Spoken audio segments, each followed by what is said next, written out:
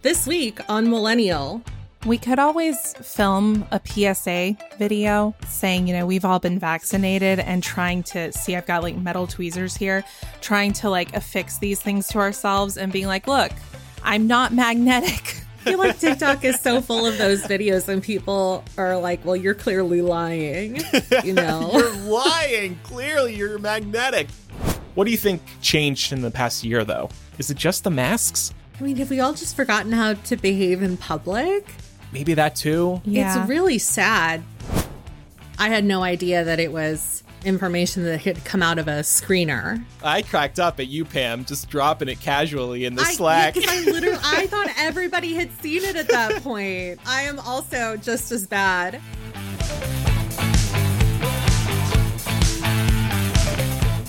Welcome to Millennial 741. I'm Andrew. I'm Laura. And I'm Pamela. So kicking us off this week, I have some news for everybody. Can we just say up front, the note in the doc is update from Laura and a PSA. So Pam and I have no idea what's coming. This could be anything.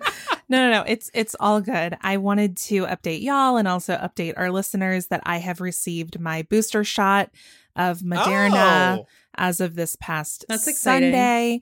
And I wanted to include a little PSA for anybody who is wondering about their eligibility. So if you are in the U.S., the FDA has authorized additional doses of the Pfizer, Moderna, and Johnson & Johnson COVID-19 vaccines for higher risk groups. The FDA also approved a mix and match approach, meaning you can opt to receive a different vaccine for your third dose than you chose for your initial 2 doses. So for example, if you got Moderna for the first 2, you can get Pfizer for your third, vice versa. And if you got Johnson & Johnson, the 1-dose shot, you can choose either Moderna, Pfizer, or Johnson & Johnson. Although to be honest with you, the data suggests if you're going to go get a second shot after getting Johnson & Johnson, you should opt for either Pfizer or Moderna for higher efficacy. So just to give a few details here, it may be time for you to get a booster if it's been at least 6 months since you received the second dose of Pfizer and Moderna or your single dose of Johnson & Johnson, you're 65 years of age or older, or you're 18 years of age or older and living in an assisted care facility, 18 plus and have underlying medical conditions like asthma, diabetes, depression, or being overweight, or if you're 18 and older and working or living in high risk settings. And honestly, when you really start digging into the qualifying criteria on the CDC's website, this is a whole lot of people who qualify in the US for boosters. So we are going to provide these CDC links in the show notes so you can see their recommendations. And if you're not sure, we also recommend seeking your doctor's guidance. Is there a BuzzFeed quiz to just tell me? Which one you should take? Yeah.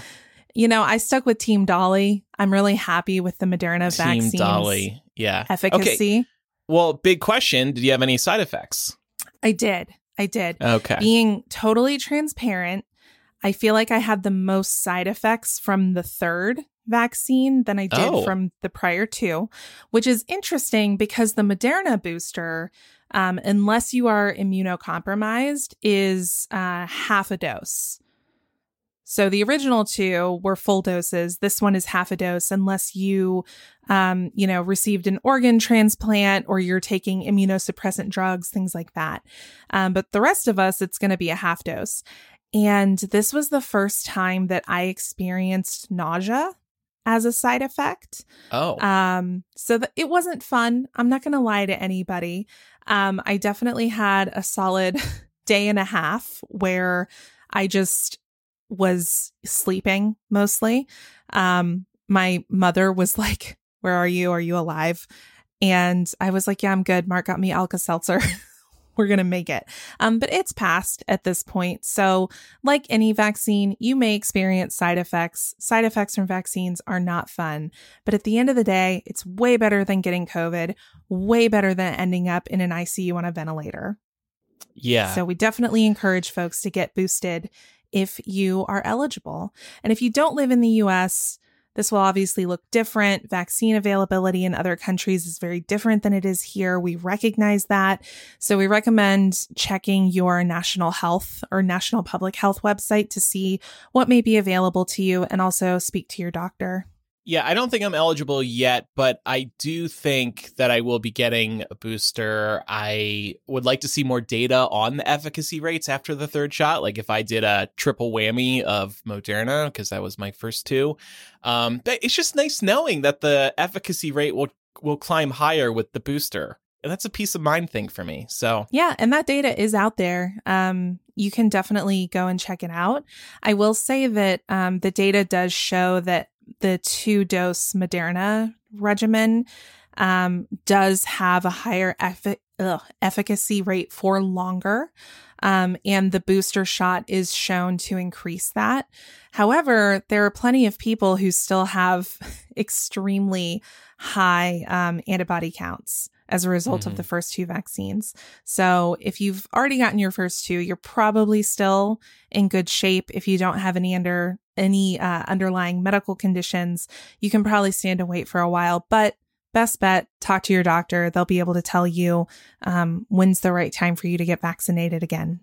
I currently don't have a doctor, so I'll just have to tweet a doctor and see what they tell me. But Andrew, that's so millennial of you. I don't have a doctor. I just go to urgent care. I mean, I am lucky that I haven't needed a doctor in recent years. But yeah, just go to urgent care if I need anything. Pam, as a Johnson & Johnson recipient, what do you make of all this? Are you planning on getting another one, or? I will, but I have to hold off a tiny little bit because I have some traveling that's already in the books for this coming month.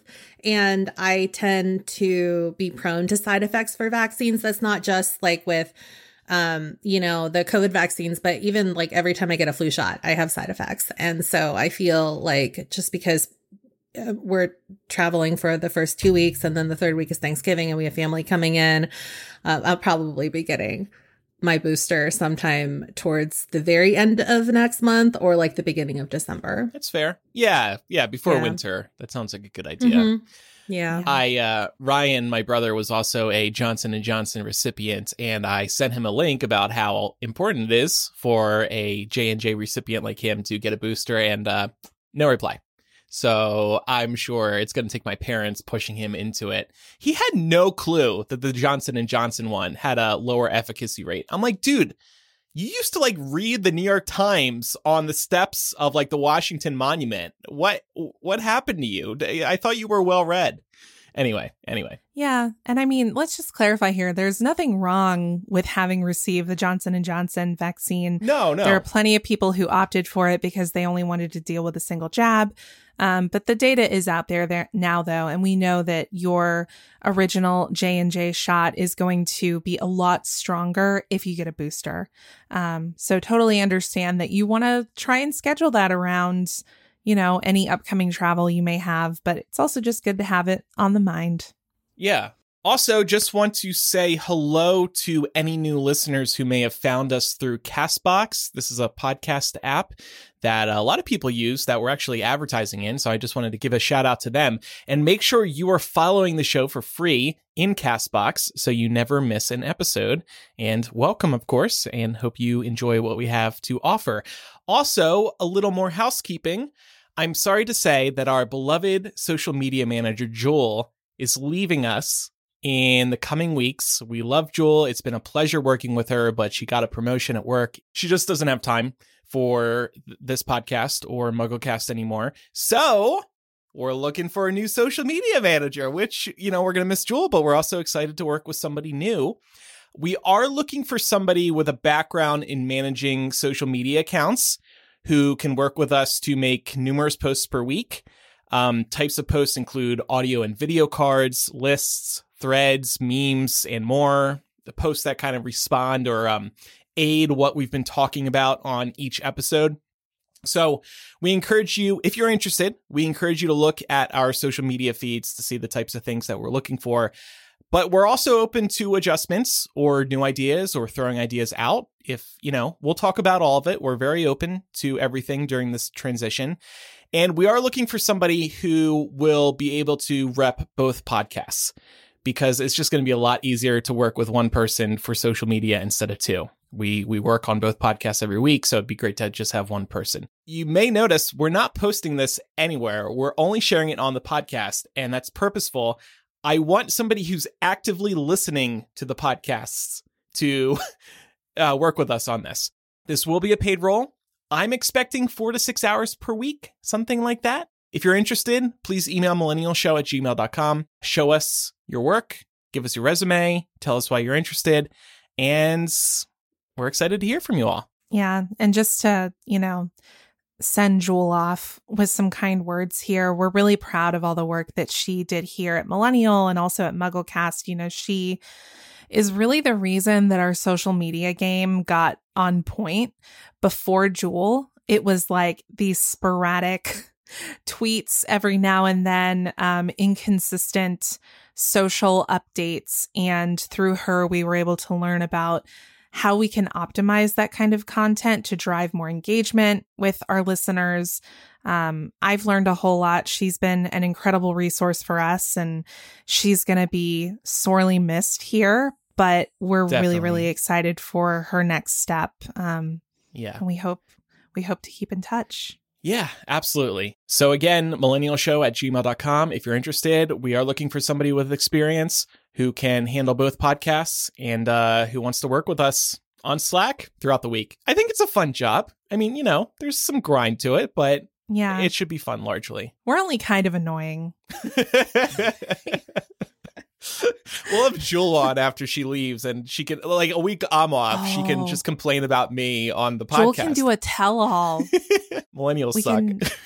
We can mix martinis together and do a tell-all, like my experience in the millennial social media newsroom. Right, yeah, the truth.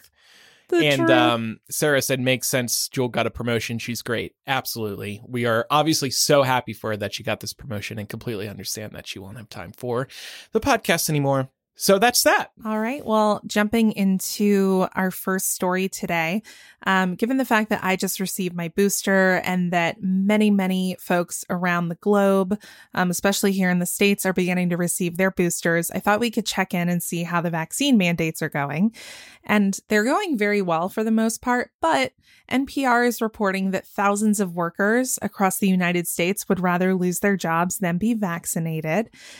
So to get a little bit of background on this, Washington State reported that so far, nearly 1,900 state workers, including the head football coach at Washington State University, have quit or been fired for refusing the vaccine. In Michigan, 400 workers at the Henry Ford Health System in Detroit walked away from their jobs, and North Carolina-based Novant Health fired about 175 employees. And that list goes on. I'm sure y'all have heard the stories of nurses in particular at certain health centers and hospitals walking out on their jobs or being let go from their jobs because they will not get vaccinated. The numbers out of the health systems are particularly scary to me. Yeah. I thought these people should be most in touch with reality. Yeah. I like to imagine it this way. Like when I know somebody who is, anti-COVID vaccine, like, so let's say something happened to you, you don't get COVID. Let's just say that you get into a minor car accident or, I don't know, you just end up in a hospital. Aren't you going to be uncomfortable if you know that the nurse assisting you is unvaccinated in a hospital where you're more likely to catch COVID? Right. And aren't they more nervous? And don't they see all the people who are on death's door in their own hospitals because they weren't vaccinated? It's all very strange. Well, anybody can delude themselves into believing that a pandemic that we've been in for the last 2 years is a mass conspiracy, even if the evidence is right in front of their eyes. So I'm wondering, as I said, the vaccine mandates are clearly driving results. They're going very well. A number of large companies have announced vaccine or weekly testing requirements. I've actually seen some places that are announcing vaccine requirements across the board, no testing option, get fucking vaccinated.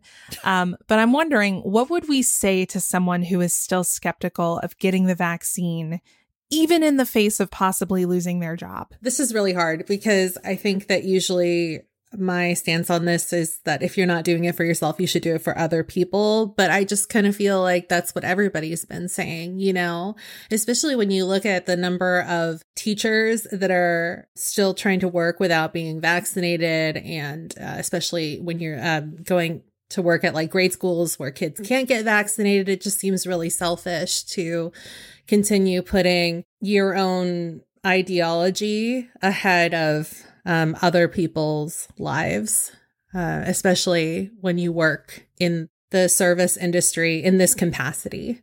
You know, if you're working with the public, then you have to have more empathy for other people. You can't be selfish.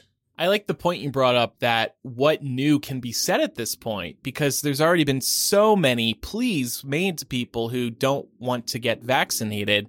I guess one thing that you could say that is kind of new is the proof that continues to roll in that overwhelmingly the people who are hospitalized with COVID or dying of COVID are the ones who were unvaccinated. So you can just present the latest numbers and say, do you want to be one of these people? Do you really want to risk that? And then I guess I would also try to re-educate people on what the vaccine actually does when it enters your system. I think some people think you get shot up with the vaccine and then it's like this little snake that exists in you for the rest of the time. It's there for only a little while. I think there just needs to be a re-education campaign.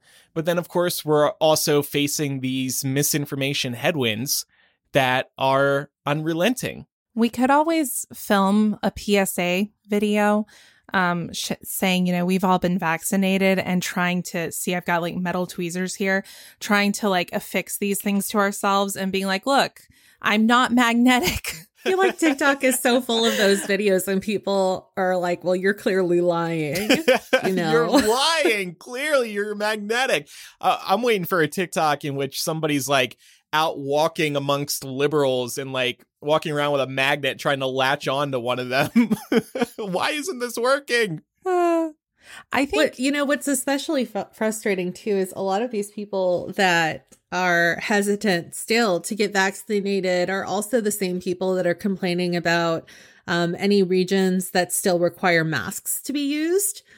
And so then it's like, well, if you want the masks to go away, then just get vaccinated if you can. That's the only way that it's going to work. Right. Yeah. Right. I think the thing that I always bring up, not to say that I've had terribly many interactions like this, but there's certainly happened. I like to ask people if they attended public schools as a child, or if they went to university, or have traveled to another country, because to do all of these things, there are a number of vaccines that are required. As a matter of fact, Massachusetts was the first state in the United States to begin requiring vaccinations for public school attendance as far back as 1850. So We've been doing this a long time. And if you were ever in the public school system, guess what? You got vaccinated for a number of things to make your schooling experience safer and healthier for you and your cohort. So why is this different? It's so funny how we used to joke on the show asking people if they were vaccinated long before the COVID vaccines or COVID, and now it's as relevant as ever. How did that come up? I don't know. How did we start doing that? Maybe we were talking about flu shots or something? Because, well, the anti-vaxxing, well, they've been kind of quiet lately in a different way, but the anti-vaxxers were on the rise, like even before COVID. You know, you heard True. It was mostly like parent stuff. No vaccines for smallpox or anything like that. But then we've already seen how that really just messes everything up. Like, I think it is smallpox, right? That's reading a resurgence because there's too many people that don't want to be vaccinated. Mm-hmm.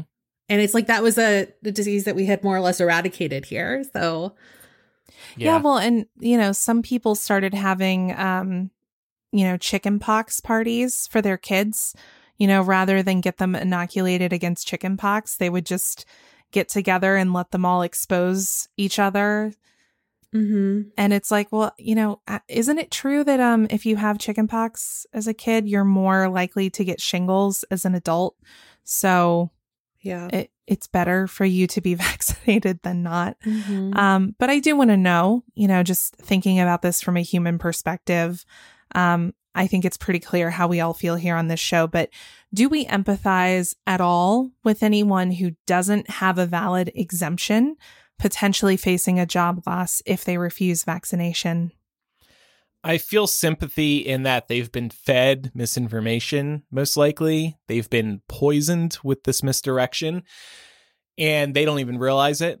So I feel bad in that regard, but otherwise, no. And it's very hard for me to drum up sympathy for people who do get sick when they knew they could have been vaccinated and they weren't, assuming you are able to actually get the vaccination. I mostly feel sorry for the people around them, who, especially if they have been vaccinated and they've been begging the people in their life that do not want to get vaccinated. I feel for family. So for children too.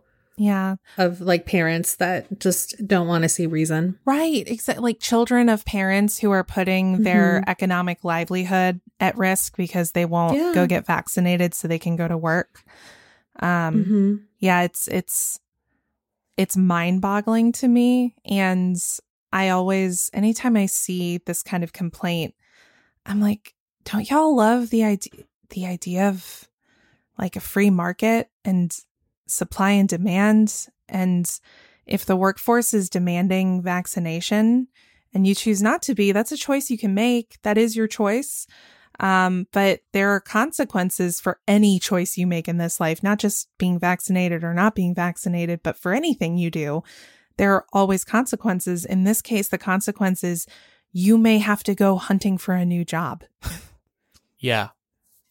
And speaking of this, Tyson Foods, big food plant here in the US, just announced this morning that 96% of their team members are now vaccinated. That's great. Yeah. This came after they announced on August 3rd that you have to be vaccinated or else you won't be able to work for us. At that time, less than half of their employees were vaccinated. So requiring vaccinations against COVID can work. I'll also add Tyson was also offering a $200 bonus and up to 20 hours of paid sick leave to vaccinated employees. So it's really good to see stuff like that too. Yeah, it's great to see that because, case in point, I had about a day and a half where I was not feeling my best after getting my booster shot. And the idea that there are companies that are willing to give sick leave to cover people's recovery time after getting vaccines is an incredible incentive. Yeah, for sure. Along with cash bonuses. I know must be frustrating to y'all as well, because we were all early adopters, if you will. And then all of these cash bonuses started coming out trying to incentivize people to get dosed. And I was like, where's my money? Oh, my mom was so mad that she was not eligible for the California lottery. Didn't you guys hear, though? Millennials offering cash bonuses for its host to be vaccinated. Oh, for the boosters? Yeah. Oh, perfect. Just each vaccination, you get $1,000. Isn't that cool? So, whoa. Well, okay. Well, it depends though, right? Because if you get the Moderna booster, that's only half a dose. If you get the Pfizer for your third shot, that is a full dose, is my understanding. Okay, so I need to get Pfizer. And now my accountant just texted me, Andrew, this is a stupid idea. Stop. Okay, never mind. We're not going to do please that. Please don't. We don't have $3,000 to give out to ourselves. Oh, wait, and Jewel just texted, wait, I'm not quitting anymore. Cool. That's an incentive alone. But yeah, I mean, to me, I just think about the number of things that we all have to do that maybe you wouldn't like naturally be super excited to do. Like, I don't get in my car every day and go, oh boy, I can't wait to put on my seatbelt. But I just do it because that's the cost of being a member of a society that drives around 2,000-pound metal death machines. Amen. Yep. Well, I think we have a little bit more of a fun story here, Ad. Yes, let's switch over to pop culture, where I wanted to talk about the Marvel Cinematic Universe this week. there is a new Marvel movie on the horizon set to hit theaters within the next couple of weeks. That is, of course, Marvel's Eternals. It's got a star-studded cast, and some very lucky people, have already seen this movie. They've been doing premieres around the world, including one out here in the United States. And there was some big news that came out of the premiere out here in the US specifically, but it doesn't really seem like it was supposed to come out at all. So what happened was there was a big reveal at the end of the movie during the end credits scene, which we all know comes, after almost every Marvel movie. And it introduced a new star who has seemingly joined the MCU. And we're not going to name this person in case you might have missed it. I assumed when I pitched the story that everybody had seen it because I saw a Twitter moment about it. Mm-hmm. And that was me being naive, clearly. So hopefully you haven't been spoiled yet. But that is basically what I wanted to talk about this week. Not necessarily who has joined the MCU, but I just wanted to talk a little bit about spoilers and whether or not we thought that we had to worry about spoilers coming out of, what is essentially a press event. Because this news was actually delivered by a writer who works at Variety. And it's definitely true that, anybody working at a large outlet like Variety should know better than to spoil something so big. Exactly. I guess they got so excited to get a lot of likes on a little scoop, pretty big scoop actually, that they weren't thinking clearly. And then they tweeted it. So I woke up whatever morning this was, and I see some entertainment people tweeting that somebody leaked it and being disappointed in this person. I didn't see the spoiler itself until I went to a site that I frequent, and it was right there at the top. And I put the two pieces together. I was like, are you kidding me? For a website to publish this right at the top too? You all know better. Now, later in the day, I looked again, and that article was gone. It wasn't at the top anymore. So I think they took down the article entirely. So I don't get how people don't know in this day and age, especially if you work in entertainment journalism, that it's not appropriate to drop big spoilers after a press screening. Yeah, especially when the spoiler was something that was revealed in an after credits scene. I think it's pretty well established at this point that everybody understands post-credit scenes are kind of sacred. They're almost half the reason you go to see these movies, right? Because you're anxious to see what the reveal is going to be after the credits. So you're really taking the excitement out of it for, casual fans and hardcore fans alike. Yeah. And people at Disney were pissed and pretty open about it, too. A publicist who I've worked with before, his name is Marshall, he tweeted, "For the jerks who are openly tweeting Eternal spoilers after being invited to the premiere tonight, please know we see you." And he included a GIF of the Hulk smashing somebody into the floor. This is somebody who works at Disney. And then Asad Ayez, who is the president of marketing at Disney, tweeted too, "To our colleagues and friends in the press and fan community who will be watching Eternals in the days ahead, please help preserve the experience of this incredible film." So he was a little nicer about it, but he was sending an anvil-sized hint. Don't tweet spoilers.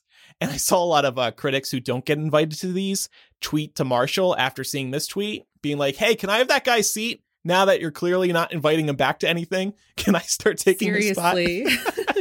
Zian in the Discord just brought up an interesting point. They said that's why there is an embargo. And I don't know if you've noticed this, Andrew, but I definitely have, just speaking as somebody that works in the media.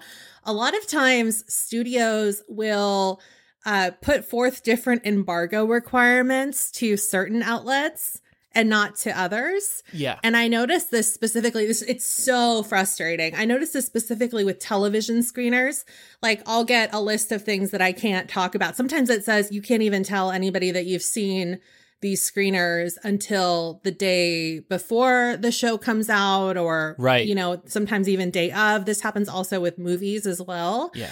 But then you see people from these larger outlets that are allowed to, say more stuff. And I'm not sure if it's just because they assume that, somebody from Variety would know better than to say this, so they don't feel like they need to say like all of this is off limits, or if this guy just went rogue and decided to do it anyway. But I think, like I said, he got very excited to gain more followers on social media, because we know that this person who they were tweeting about has a very large online following. So that was an easy way to get some likes and whatnot.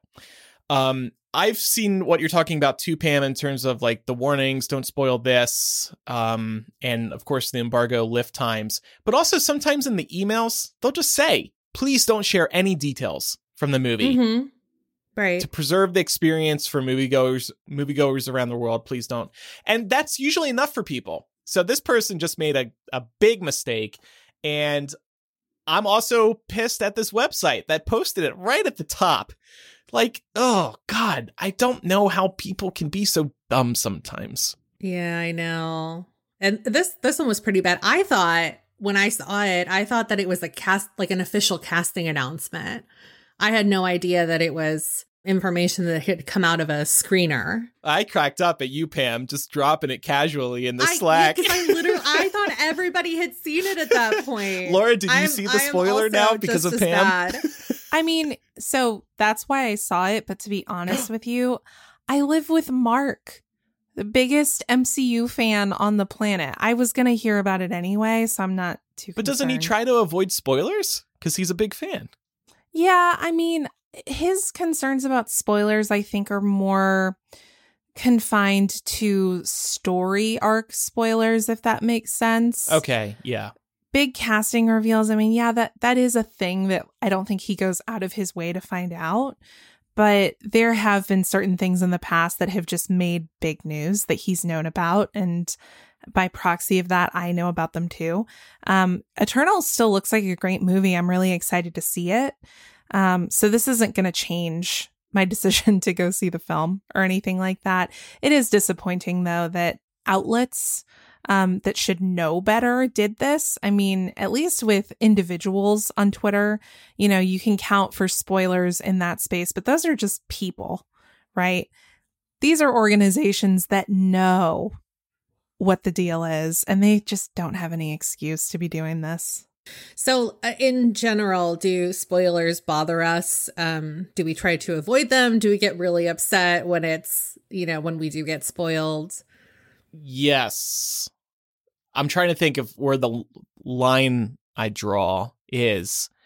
For big movies, definitely, I don't want any spoilers. It happens. Sometimes you run into this stuff on the internet, though.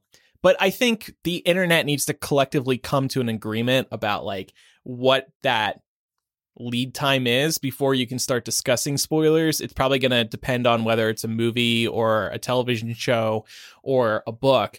But for movies, I think it's got to be at least a couple weeks. For television shows, new episodes, It's got to be at least a week, I think. You got to give people time. Like this assumption that everybody's watching it at the same time as you is so silly.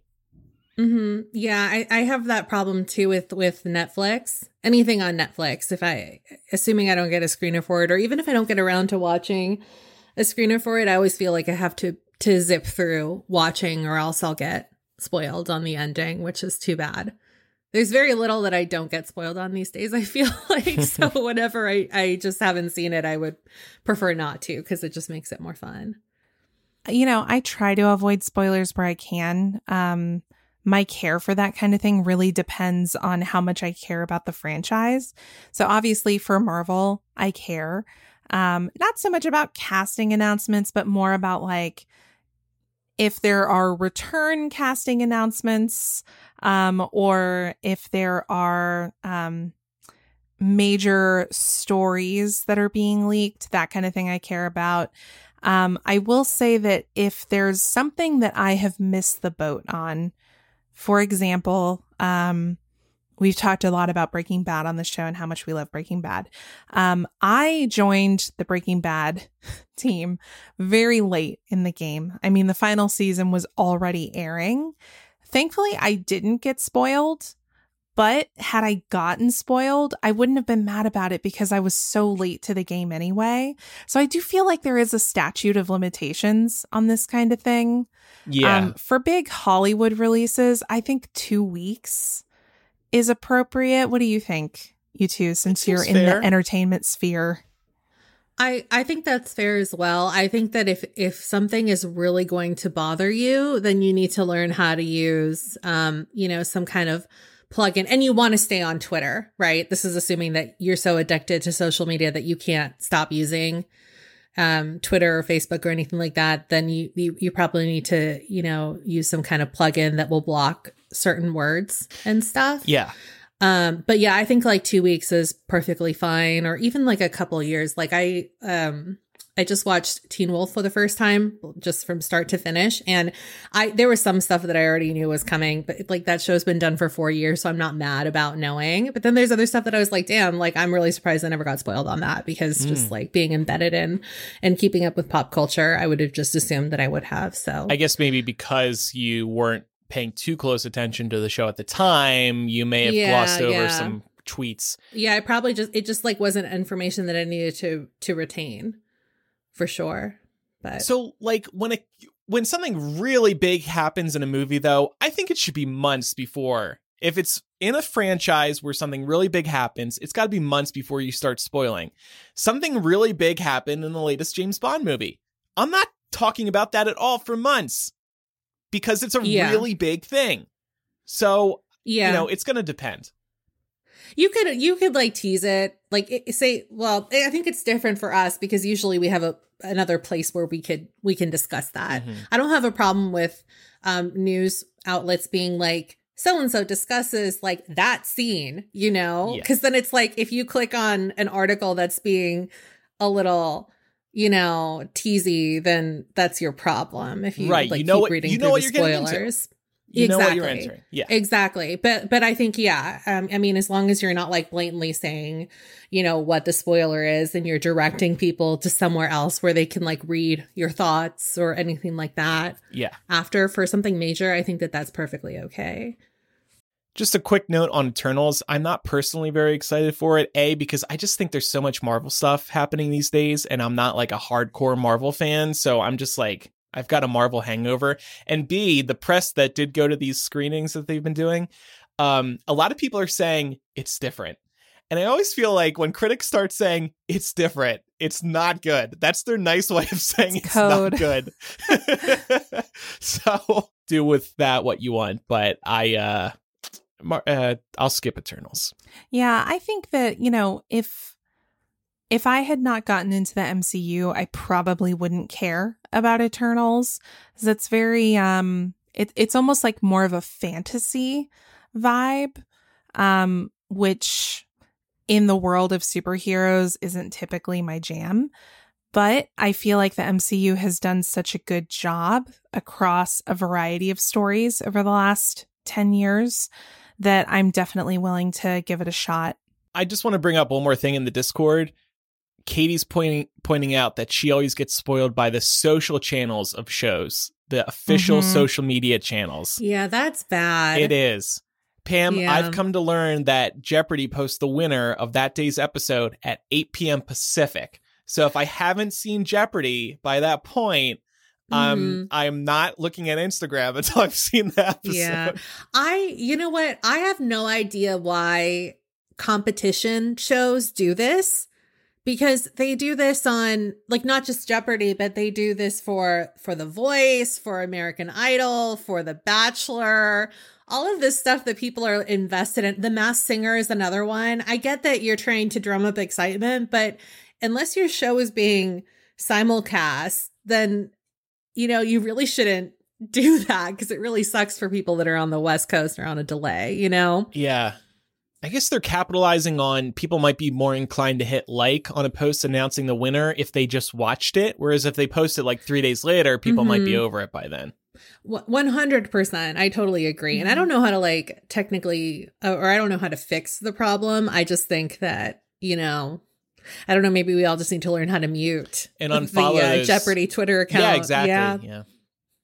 I remember, so I fell off of The Walking Dead a long time ago. I was into it for the first 2 to 3 seasons. But then it kind of became this formulaic, like, okay, we have to get to a place because of zombies. And then we get to the place and we find this like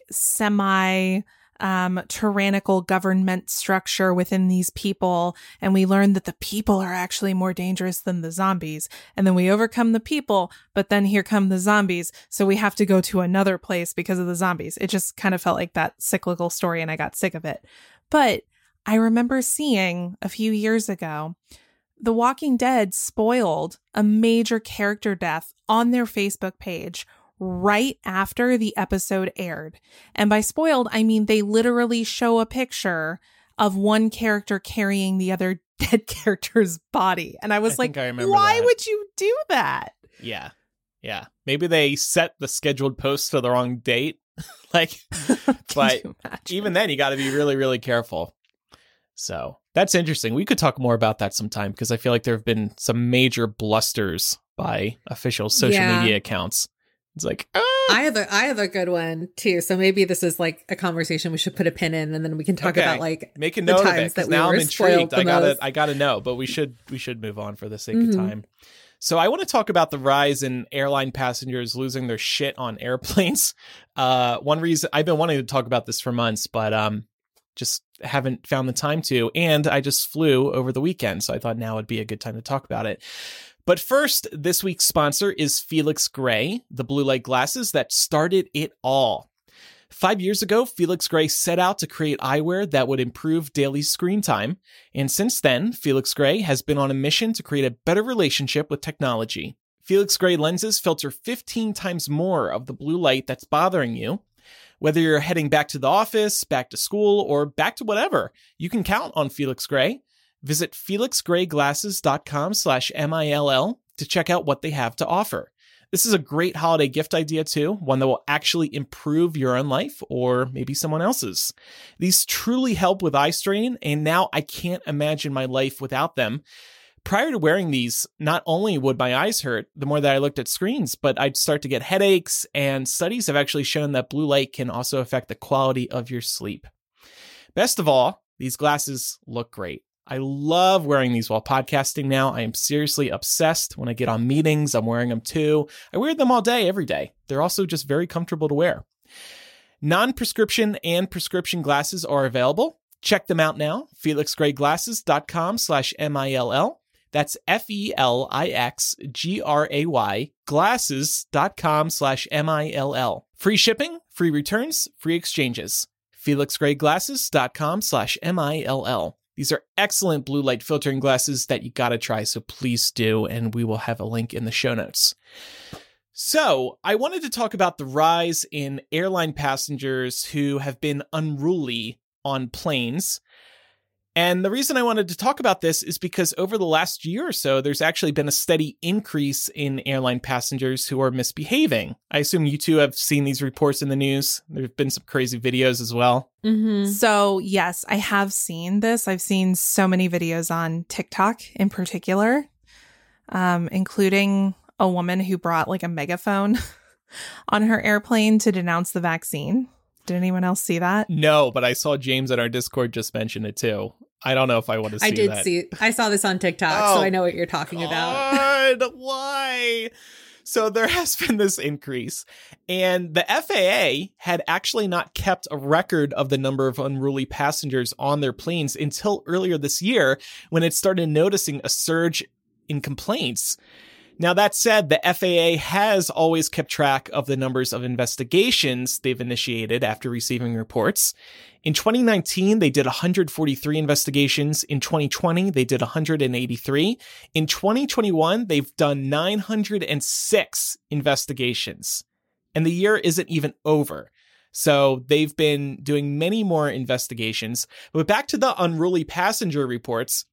As of October 21st, and you actually can see the latest tallies on their site, there have been 4,837 unruly passenger complaints this year. 3,500 of those have been related to mask wearing, which is required on all commercial flights in the U.S.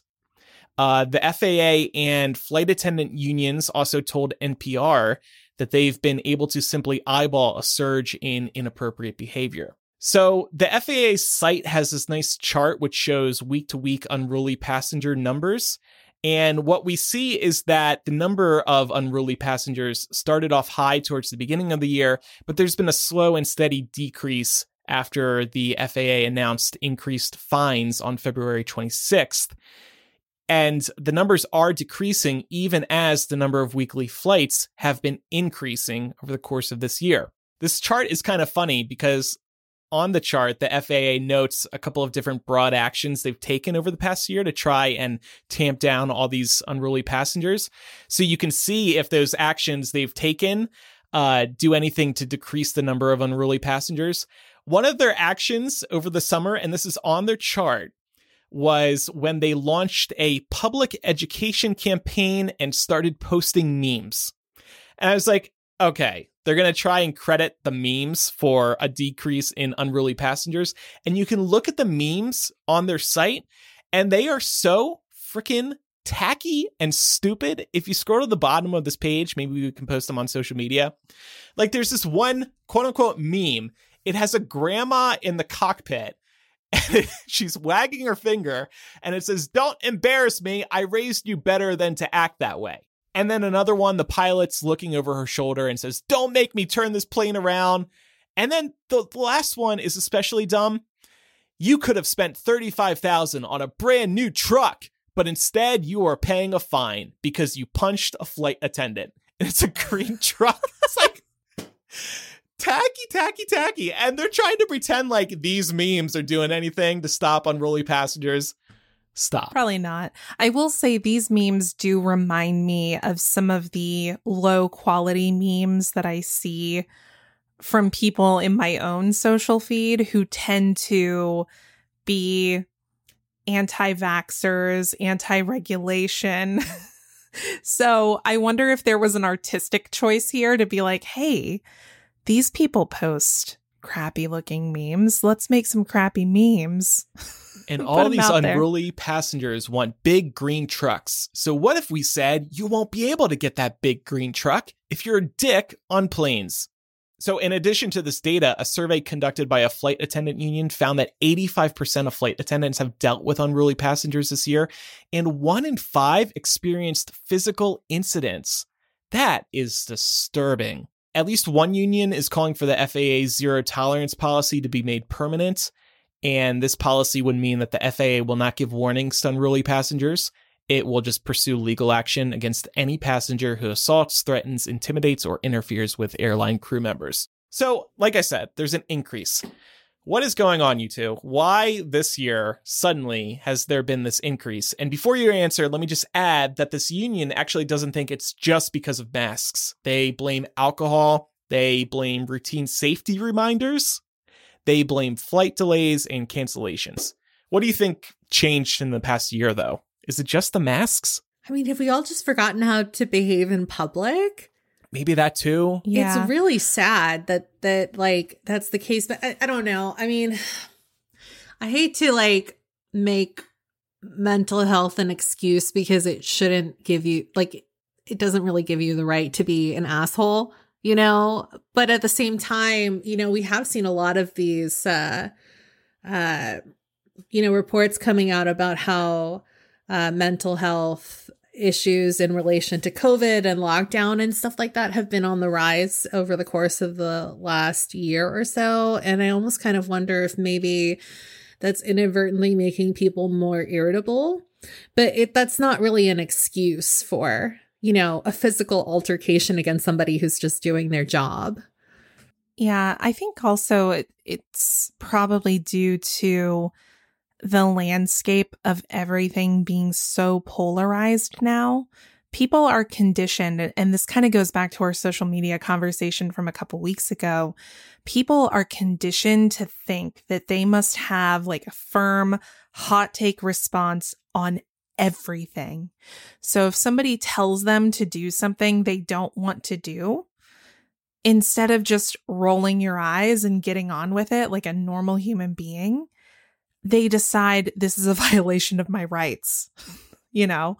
So I think that's a big part of it. I think people largely feeling locked down and cooped up for a year and turning to the internet for their stimulation has not been the greatest for how we all interact with each other in a society. So yeah, I don't think it's because of masks.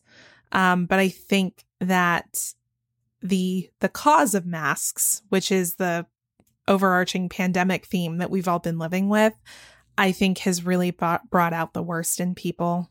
I would partly blame masks because they have, unfortunately, become such a polarizing topic, and people hate being told what to do. So these people who are anti-mask, they go on a plane and suddenly they're being told what to do. They've been able, let's say in a state like Georgia, Laura, they've been able to walk into Walmart or other stores. They haven't been told to wear a mask. And suddenly, for the first time over the course of this pandemic, they're being told, you got to wear it. And then the union mentioned alcohol. You're actually seeing a lot of airlines right now not serve alcohol on planes to try and tamp down on the inappropriate behavior. Though the problem is still there because you can still get a drink in the airport. You can get bombed in the airport, you know? Yeah.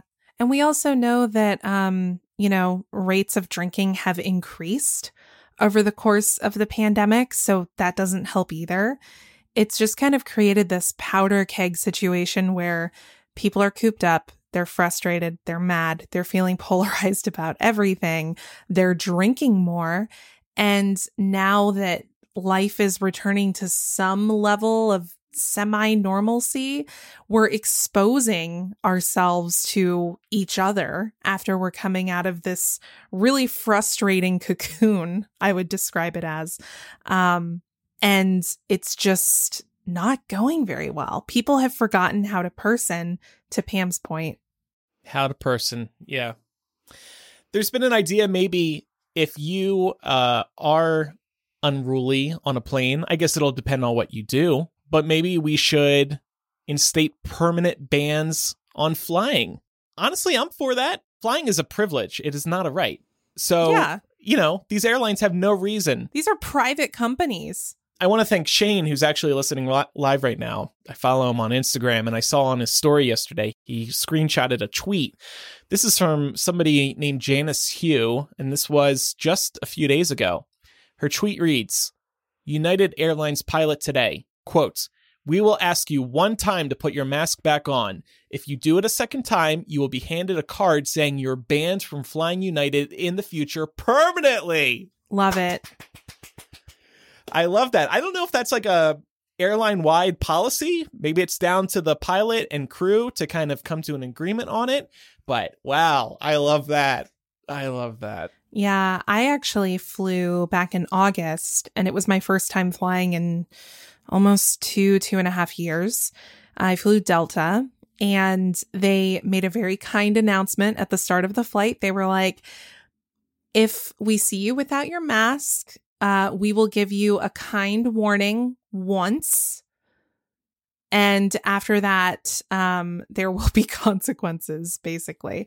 So I was really proud of that. And I was proud of the flight attendants because I saw them on a few different occasions.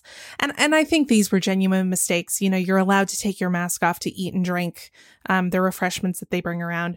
And I genuinely think in most cases, people probably just forgot to put their mask back on.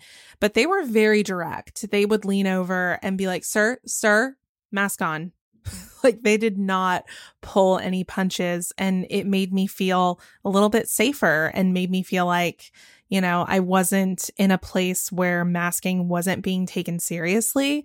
I think we've all been in that situation where we walk into a place that says it requires masks, but then like half the people in there aren't wearing them and the other half are dick nosing. For any new listeners, that's when you wear a mask only over your mouth and have it below your nose.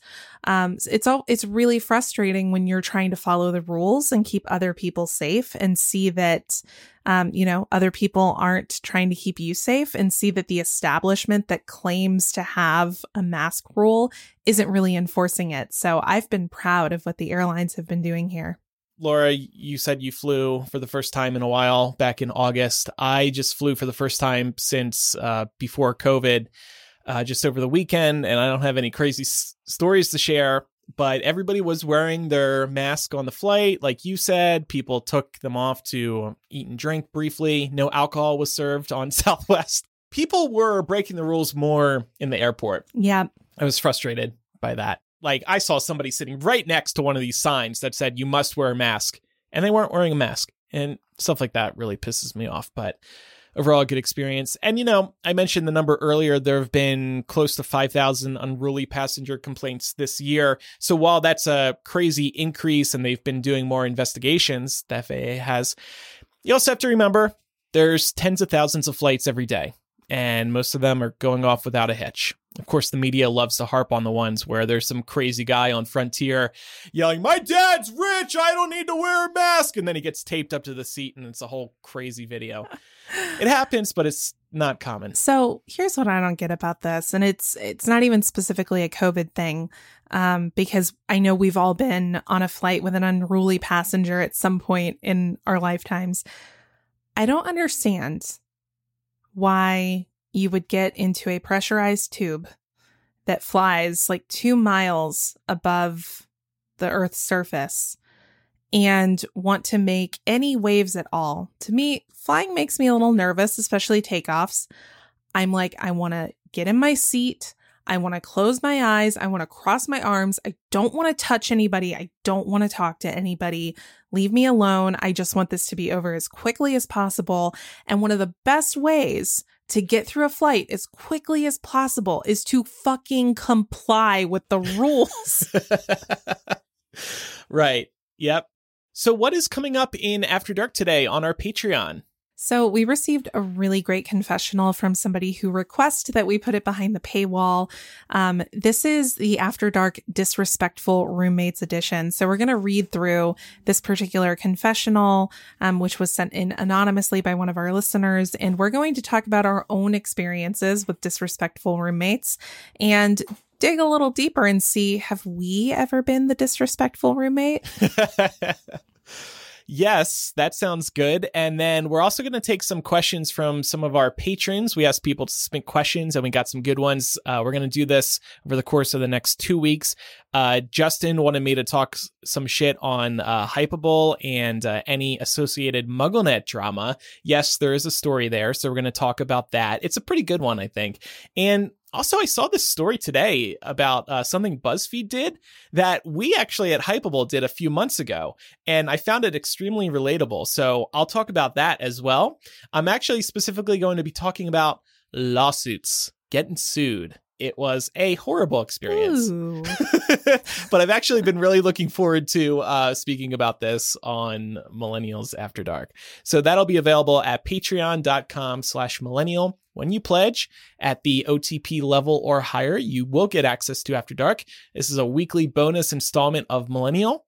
And you also get access to our live streams, our planning docs, ad-free Millennial, and so much more. So patreon.com/millennial. All right, it's time for some recommendations. Laura, what's yours? I'm a little bit late to the party on this one because Mark and I agreed that we weren't going to start playing this until we were settled back in our place. But we have recently started playing Resident Evil 8, and we're thoroughly enjoying it, specifically Lady D. Those of y'all who have played, you know what I'm talking about. Big, sexy vampire lady. Just take me away. She's the most captivating character I've seen in a video game in a while. But it's also great, perfect for spook season if you're still looking for scary recommendations as we ramp up to Halloween. I also want to make a video game recommendation. So those of you who have a Nintendo Switch, they recently added a big feature to the Nintendo Switch Online membership. You can now play a small selection of Nintendo 64 and Sega Genesis games. And you do have to pay a little more for Nintendo Switch Online. But if you do a family plan, it's $80. That includes everybody for the year. So if you split that between a few people, that can get pretty cheap. Like I said, they only have a couple of games right now, but they are going to be adding more games, including Banjo-Kazooie, which I'm very excited for. Right now, they have Ocarina of Time, they have Yoshi's Story, they have Super Mario 64, they have Mario Kart, and a couple of others. So check it out if you loved Nintendo 64. And they are selling wireless Nintendo 64 and Sega controllers that'll hook up to your Switch. And I can't wait to get my N64 controller. It'll feel like old times. I have a book recommendation. I wanted to recommend Daisy Jones and the Six by Taylor Jenkins Reid. It's been out for a couple of years now, but I finally got around to reading it and I really loved it a lot. It takes place in the 70s and it talks about the rise of this titular band and then also kind of investigates the mysterious reason why the band ended up breaking up when they did. And it's also, I believe, going to be made into a series over at Amazon. So, Siri thinks I said Siri and not Siri. That happens to me once a show, so I have that shit off. I find it useless. I thought it was off, but I guess not. Anyway, if you're looking to get into something before you see the adaptation get like a crazy amount of hype, because a lot of people are really looking forward to this, then I recommend checking this book out. If you're a fan of books about music or even like movies like Almost Famous, then this is going to be right up your street. If you have any feedback about today's episode, you can email millennialshow@gmail.com or by using the contact form or anonymous confessional on millennialshow.com. And do follow us on social media. Millennial Show on Instagram, Twitter, and Facebook. Thanks, everybody, for listening. I'm Andrew. I'm Laura. And I'm Pamela. Bye. See ya.